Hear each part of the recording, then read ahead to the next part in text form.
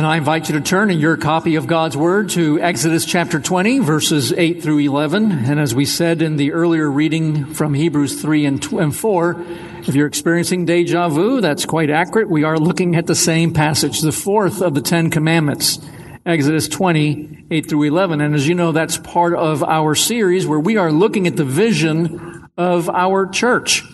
That vision, as we said, is very simple. It is to transform the town of Flower Mound with the gospel of the Lord Jesus Christ. It is a gospel that brings about personal transformation, community formation, social justice, and cultural renewal. We believe not just in our town, but throughout the whole of the Metroplex and throughout the world. And as we have said before, every one of these activities are things in which the world is involved. The world is very concerned with forming who you are, defining who you are along ungodly lines. But the gospel transforms you and brings you back into a right relationship with God through Christ. The world is very concerned in channeling you into communities defined by race and sex and color and ethnicity and class and socioeconomic status and all those things. But the gospel forms new communities that tells us that they were all made in the image of God, and the only thing that matters is whether you are redeemed by Jesus or not. The world is very concerned to execute what they call social justice, where they define the winners and the losers. But the gospel brings true social justice to bear where everyone can be a winner. And the world is very concerned with shaping the culture around us, again, along ungodly lines. We are called to engage that culture and to renew it. And so that is the vision that we have before us. As you know, every week we are taking a different biblical text that unfolds one of the values of our vision. And once again, we come back to Exodus chapter 20. And that's because we've been dealing with the last of the major sections here, which is that of cultural renewal. Over the last month, we have seen that we as Christians are called to not just simply understand the culture and be able to read it, but we have to be able to engage the culture, and we are to shape the culture with the gospel. And last week we saw that one of the very key ways in which Christians are different from the culture around us, in fact, one of the distinguishing marks of Christians is that we celebrate the Lord's Day. We keep the Sabbath day. And as we saw last week, the Sabbath is a day for worship. It is a day for physical rest that our bodies so desperately need. It is a day of spiritual rest so we can feed ourselves spiritually. It is a day to be refreshed and a day to look forward to that day when Jesus refreshes us fully in his return. And that means that the Sabbath is not to be a day of a burden of, all the things I cannot do, but instead the Lord's Day is to be a time of joy, a time of fellowship, a time to celebrate who we are in Jesus Christ. So we looked at all that last week, and we also took some time to look at some of the ways in which we can best keep the Lord's Day. And I'm not going to go ahead and rehearse all that today. Instead, what I want us to do is to see some of the ways in which the fourth commandment can guide us and encourage us to live as followers of Jesus. So with that, let's read the fourth commandment once again, Exodus 20, verses 8 through 11. Our God says, "Remember the Sabbath day to keep it holy. 6 days you shall labor and do all your work, but the seventh day is a Sabbath to the Lord your God. On it you shall not do any work. You or your son or your daughter, your male servant or your female servant, or your livestock or the sojourner who is within your gates.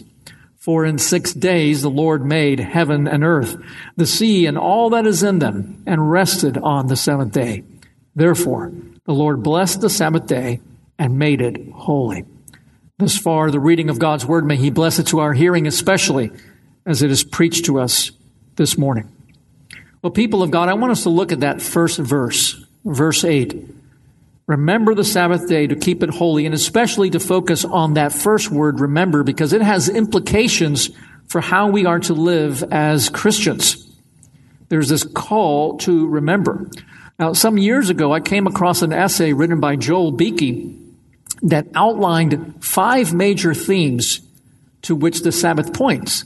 And giving credit where credit is due, that's where I read that. But those 5 points, I think, fit in very well. Those themes all fit into what we're looking at today because they all flow out from remembering the Sabbath day. So when we are told to remember the Sabbath day, it means that we are also to remember creation, to remember eternity, to remember your soul, to remember your King, and to remember God's grace. And those are the 5 points for today. We are to remember creation, remember eternity, remember your soul, remember your King, and remember grace. So let's start with the first of those, and we are to remember creation. When we look at verse 11, just as we saw last week, we saw that the Sabbath day is grounded in the creation. Verse 11 said, "For in 6 days the Lord made heaven and earth, the sea and all that is in them, and rested on the seventh day. Therefore the Lord blessed the Sabbath day and made it holy." That reminds us that the Sabbath, the keeping of the Lord's day, or the keeping of the Sabbath as it was known in the Old Covenant, was not something that started at Sinai. It wasn't after God had gathered his people, redeemed them from bondage in Egypt, and brought them to the mount there, and then gave the 10 Commandments, that he then said, "I have this thing called the Sabbath day, and you are to start now." No, he says, remember the Sabbath day. It is a creation ordinance, something that comes from the very beginning. And therefore, when we remember the Sabbath, even as we're told in verse 11, we are to remember our creation. The Sabbath points to creation, and that brings 2 points to mind. First, when we remember the creation, we remember that we, as those made in the image of God, were created to emulate the pattern that God has laid out for us. This work week of 6 days with 1 day of rest. God created in such a way to lay that pattern out. Regardless whether you think that those days may have been literally 6 days of 24 hours or longer periods of time or so on. It is very clear that there is an analog there in God's creation to that of the work week. And that's made clear in the commandment when it uses it as a basis, grounding the fourth commandment in creation. Genesis 1:27 tells us, "So God created man in his own image. In the image of God, he created him. Male and female, he created them." He created us in the image of God. So as image bearers, we are to emulate God. We are to behave like God behaves. And that means that on the Lord's day, we emulate God's rest. And if you remember, if we go on from Genesis 1:27 to verse 28, it says, "And God blessed them. And God said to them, be fruitful and multiply and fill the earth and subdue it and have dominion over the fish of the sea and over the birds of the heavens and over every living thing that moves on the earth." And it was just a few short weeks ago that we looked at this passage and we said, there is the cultural mandate. There is where we are called to have dominion over the creation. And so we begin to see what happens. When we remember the Sabbath day, we are remembering our creation. We were created as God's image, not only to rest, but those other 6 days, we have been placed as vice regents over the creation. God is the one who rules the creation, but he has put us in his stead to have dominion over the creation. And in this way, we also emulate God's dominion. So we are under the authority of God and creation is under ours. That's the first thing that we see when we remember the Sabbath day, is we remember the creation. We remember this great privilege that we have been created in the image of God. What a tremendous thing that is. And that we are to be like God, emulating him, both in exercising dominion over the creation as we work for 6 days and then as we rest on the seventh. There's something further that it reminds us of, and that is as we remember the creation, we also remember that there is a purpose to our existence. You and I and this world around us did not come into being through random chance. We are not the products of chance. When we remember creation, we remember that God planned us. God created us by design. He created us lovingly. He created us purposefully. He created us uniquely. God could have created all at once, but instead he took 6 days. And all the commentators, I think, are right when they point out the fact that as you read the account in Genesis, it shows that God is building a habitation. He's building up very purposefully in his design. There's thoughtfulness. There's purpose behind what he's doing in that design, building up to the crown of creation when he creates man on the 6th day. And man is a special creation, a direct creation. For example, when you read on the 3rd day that he caused the plants to come up from the ground, it's pretty clear that he used immediate creation here. But when he comes to the creation of man, the crown of his creation, There's a special creation there.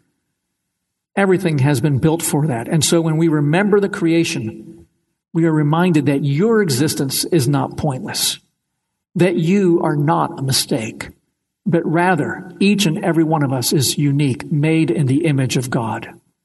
Now contrast that truth with the futility and the pointlessness of evolution and the things that it teaches.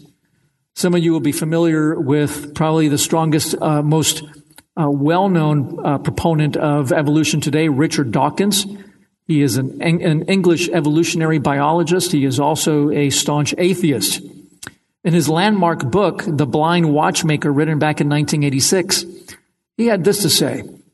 He said, natural selection, the blind, unconscious, automatic process which Darwin discovered and which we now know is the explanation for the existence and apparently purposeful form of all life, has no purpose in mind. It has no mind and no mind's eye. It does not plan for the future. It has no vision, no foresight, no sight at all. And he would go on later in his book, River Out of Eden, Our Darwinian View of Life, where he now presents an atheistic worldview. In fact, he called himself an atheologian. And he said, nature is not cruel, only pitilessly indifferent. This is one of the hardest lessons for humans to learn. We cannot admit that things might be neither good nor evil, neither cruel nor kind, but simply callous, indifferent to all suffering, lacking all purpose. People of God, when we remember the Sabbath day, then we are reminded that every Lord's Day is a refutation of evolution. Every Lord's Day is a refutation that your lives are pointless, that the world around us is indifferent, because every Lord's Day points to the purpose with which God created us, and it shows us clearly that we were created by God. So every time that we enter into worship together, we are reminded that we are special, that we are made in His image, that we are not the products of chance, that we were made by God, that we were made like God, that we were made for God. And He has made us with an express purpose, as Paul says in 1 Corinthians 10:31, whether you eat or drink or whatever you do, do all to the glory of God. And so we're to glorify God in all that we do because we are under His authority and created for His purpose. And there's one last thing when we remember creation. I know I said there was two, but actually there's three. When we remember the creation through the Lord's Day, we also remember that we are finite. We remember that we are the creatures, that we are not God, right? We were created according to a pattern. As we saw, that pattern of 7 days orders our lives. It has done so from the very beginning. And it is God who established that order, not us. So you see, despite what we think, we're not the ones who create the patterns to which we are bound. We are limited, we are finite, and we follow those patterns no matter how much we thump our chest and pretend to be independent. Each and every one of us here must eat and drink and sleep. None of us here can be everywhere at once. None of us can do anything and everything that we want. We are limited, we are finite. And we have to function within the established order, an order that has been defined by God and created by God. These are the things that we remember when we remember the creation through the Sabbath day. And even though we are finite, our second point is that the Sabbath also points us to eternity. So when we remember the Sabbath day, we also remember eternity. As we saw last week, the Sabbath provides us with rest, both physical and a spiritual rest. But as we saw earlier in reading Hebrews chapter 4, that rest is not final. The celebration of the Lord's Day points us forward to that final rest when Jesus returns. And that's a clear reminder every Lord's Day that this world is not all there is, that this world will come to an end, that then a new age will begin when Jesus returns. Here we have this world that's been ruined by our sin, ruined by our rebellion, and we're unable to do anything to fix it, no matter how hard we try. But the coming of the Lord Jesus Christ, His life and His death and His resurrection from the dead broke this world system in which we lived, and He ushered in a new era. He brought in a kingdom that is even now growing and expanding and overcoming this broken world, and doing so one heart at a time. So when we think of the Lord's Day, it reminds us of Jesus' resurrection, which points forward to that final rest that comes in eternity. That rest from all sin and trouble and hurt and heartbreak. And that should cause you to reflect. If you're sitting here this morning, cause you to reflect. How will you then live day to day in light of the fact that there is such a thing as eternity? We're reminded of what the author of Hebrews says in Hebrews 9:27. It is appointed for man to die once, and after that comes judgment. It's a very stark and realistic and sobering reminder that we can't simply live as we please. In fact, Hebrews 10:26 says, if we deliberately keep on sinning after we have received the knowledge of the truth, no sacrifice for sins is left, but only a fearful expectation of judgment and of raging fire that will consume the enemies of God. It is a dreadful thing to fall into the hands of the living God. Indeed, it is. And so how are you living in light of eternity? Have you taken into account that your days are numbered, that one day you will stand before this dreadful living God? And how will you answer for your days? The good news, of course, is that we have hope in Jesus Christ. Hebrews 9:27 says, just as it is appointed for man to die once, and after that comes judgment, so Christ, having been offered once to bear the sins of many, will appear a second time, not to deal with sin, but to save those who are eagerly waiting for him. And there in those two verses, the author of Hebrews tells us about the first coming of Jesus, where he deals with sin, and the second coming of Jesus, where, as he puts it, he will come to save. And you might say, well, wait, didn't he come to save in the first one? But what he's making very clear is that when Jesus came the first time, he dealt with our sinfulness. He dealt with our rebellion. He dealt with the consequences of our sin, which is death. We owed God an immeasurable debt that we are unable to pay. But the good news is that Jesus Christ lived the perfect life that you and I are incapable of living. And when he went to the cross, he died the death that you and I deserve. He paid the price that we so richly deserve, taking upon himself the full wrath and condemnation that was due to us for our sin and our rebellion. And because of that, he dealt with sin. And now we who put our trust in the Lord Jesus Christ and who he is and in what he's done, we are told that because Jesus rose from the dead, his resurrection points forward to our resurrection when he will return, and then our salvation will be complete. And so it is that through the death of Jesus on the cross, our condemnation for sin was removed, and in his return, our salvation will be completed, for then we will enter into that final rest. That's the rest that eternity points us to. But for those who do not know Jesus Christ as Savior on that day, they will enter eternal unrest. So I ask you, eternity is coming. Are you prepared then to meet with God? As we remember that Sabbath day, we also, third point, are to remember our souls. Our souls. The Sabbath day, as we saw last week, is a day of physical rest, but it's also meant to be a day of spiritual rest. So very important to us. We live in a culture that emphasizes the care of our bodies. We're told that we have to eat right, that we have to exercise, that we have to avoid anything that harms us, drugs and tobacco and this and that. And there's tons of plans out there, tons of diets and advice, all telling us how we can care for ourselves physically. But there is so little emphasis in our culture and even within the church on the needs of the soul. And yet that is so desperately a need that we have. And that's because we're so much more than just bodies. We're not just meat bags. We're not just a collection of atoms and energy. Remember, as we saw in the previous point, you are eternal too, made in the image of God, and your soul is that part of you that reflects the fact that God is spirit. And so we were created in his image, both body and soul. As we've seen, we've been made special, we've been made unique, and we're made beautiful. And so many of us do put emphasis on our bodies, but are we caring for our souls?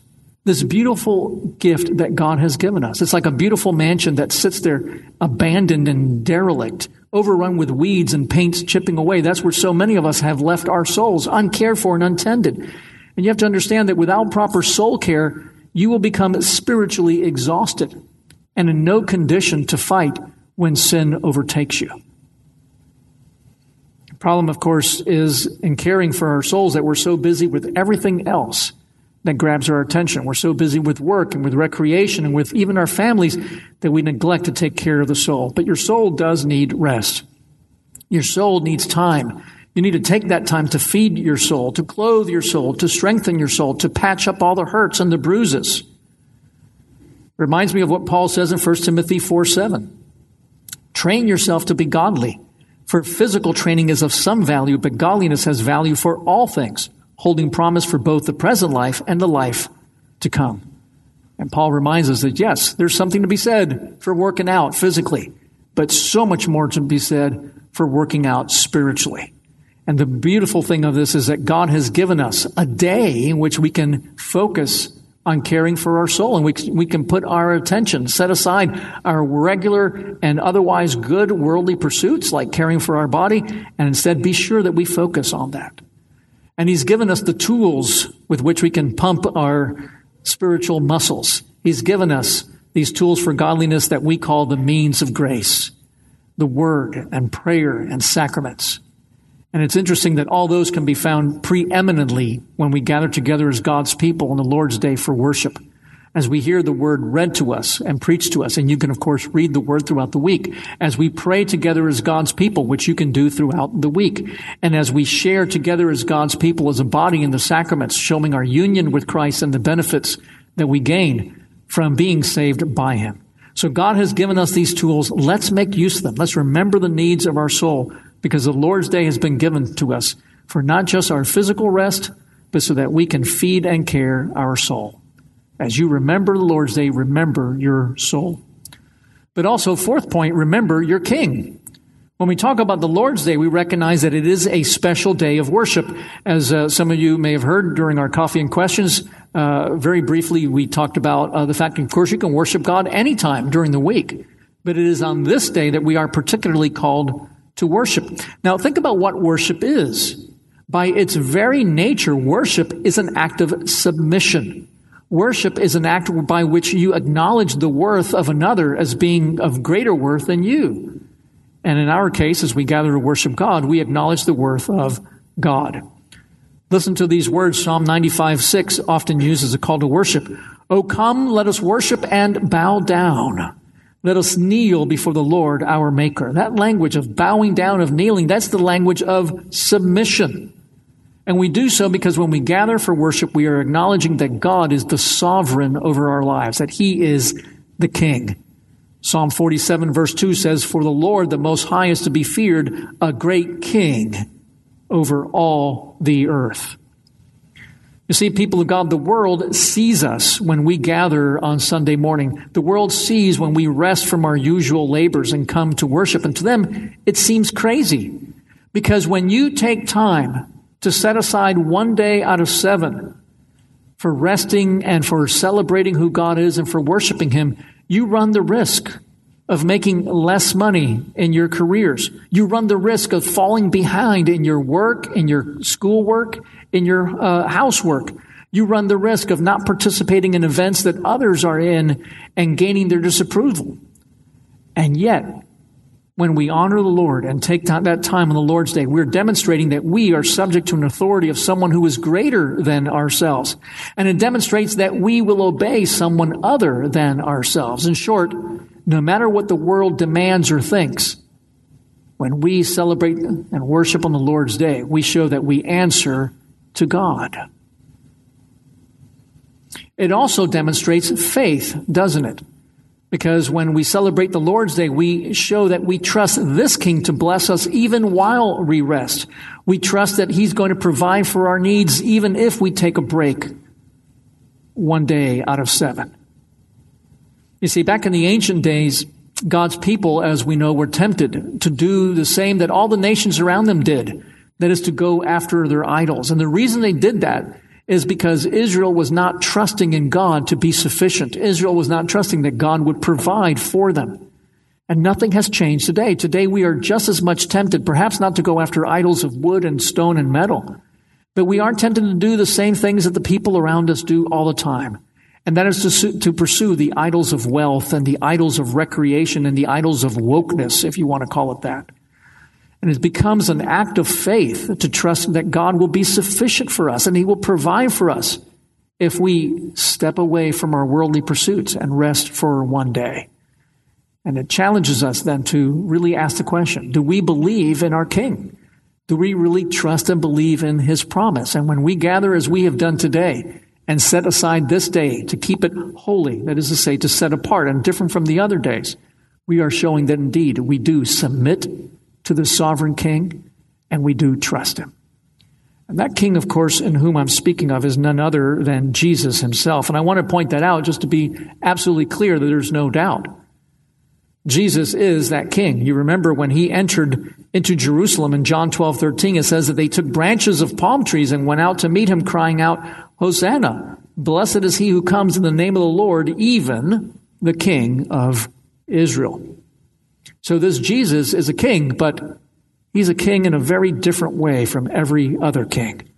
Matthew 21:5 says, say to the daughter of Zion, behold, your king is coming to you, humble and mounted on a donkey, on a colt, the foal of a beast of burden. This king is different. He's not a king who lords it over others. He is a king who is humble and lowly. And more than that, John 19:19 reminds us that Pilate wrote on an inscription and put it on the cross. It read, Jesus of Nazareth, the King of the Jews. This king was a king on a cross, one who was willing to suffer and to serve His people, one who was willing to die for them. He's the one who said in Mark 10:45, even the Son of Man came not to be served, but to serve, and to give His life as a ransom for many. That's the kind of king that we have. The one who in Isaiah 53 and following is called the suffering servant, who served His people at cost, the cost of His very life, who was willing to kneel down and to wash our feet, as we read about in John 13. This is a king different from every other, but make no mistake, He is the King, the King.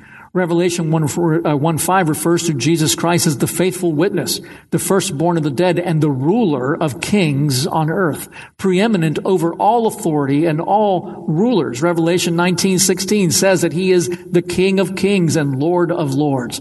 He is the high and exalted ruler of all that was ever made and all that is. And the only appropriate response to this king is that of the wise men.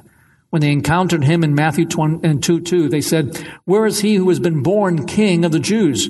For we saw His star when it rose and have come to worship Him. That is the only response to this great and exalted King, is to bow down and worship. And when we worship on the Lord's Day, we are acknowledging Jesus as our King and sovereign over our lives. And as we remember that, of course, we remember then the last point. As you remember the Lord's Day, you also remember God's amazing grace. As we saw last week, the Ten Commandments are laid out for us in two different parts of Scripture. In Exodus chapter 20, which we have just read, where we saw that the Sabbath is grounded in our creation. But in Deuteronomy chapter 5, when the Ten Commandments are repeated, this commandment gives a separate reason for why we are to remember the Sabbath day and keep it holy. And that points out that not only is the Sabbath grounded in creation, but also in our redemption.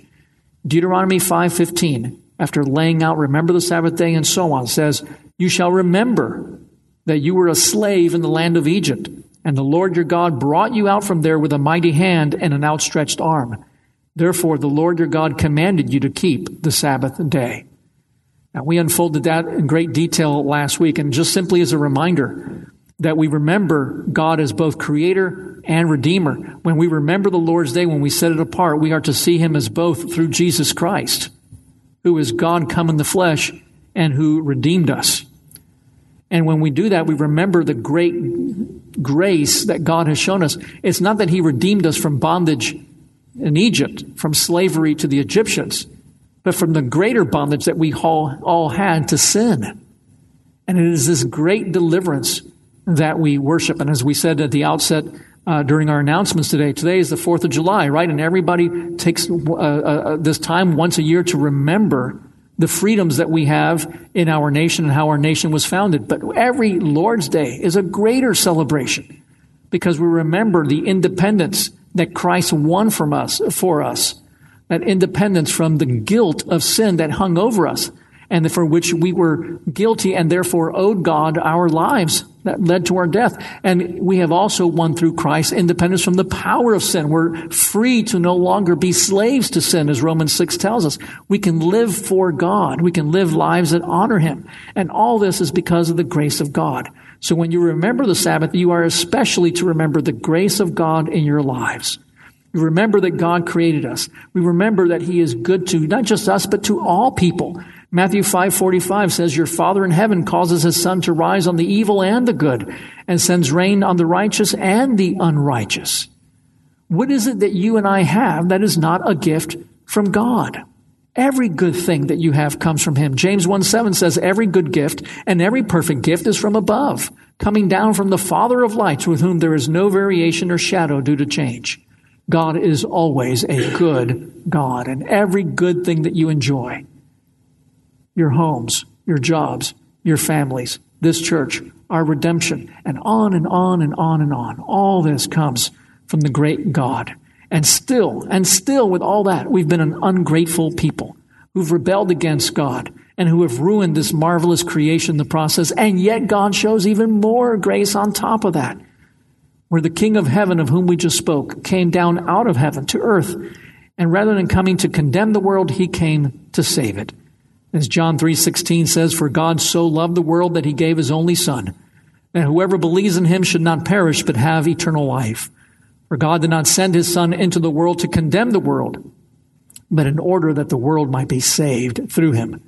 Whoever believes in Him is not condemned, but whoever does not believe is condemned already, because he has not believed in the name of the only Son of God. You see, for all those who then believe, for all those who come to this great King, Jesus Christ, He grants us eternal rest. Rest from our suffering, rest from our hurt, rest from our pain, rest from sin and from temptation and from self-destructive behavior, and ultimately rest from death itself. As Hebrews 4:10 said, we saw earlier, whoever has entered God's rest has also rested from his works, as God did from His. And so as we remember the grace of God, we are reminded we are to abandon every attempt at our own righteousness, every attempt to trying to get right with God on our own or to fix this world in our own strength, but instead to rest fully upon the finished work of the Lord Jesus Christ. And when we do that, when we trust in His redemptive work, then true rest comes. In Matthew 11:28, our Lord said, come to me, all who labor and are heavy laden, and I will give you rest. Take my yoke upon you and learn from me, for I am gentle and lowly in heart, and you will find rest for your souls. For my yoke is easy and my burden is light. So people of God, find your true rest in this Jesus. Surrender all your works in your life to His, and you will know that rest for all eternity. Let's pray.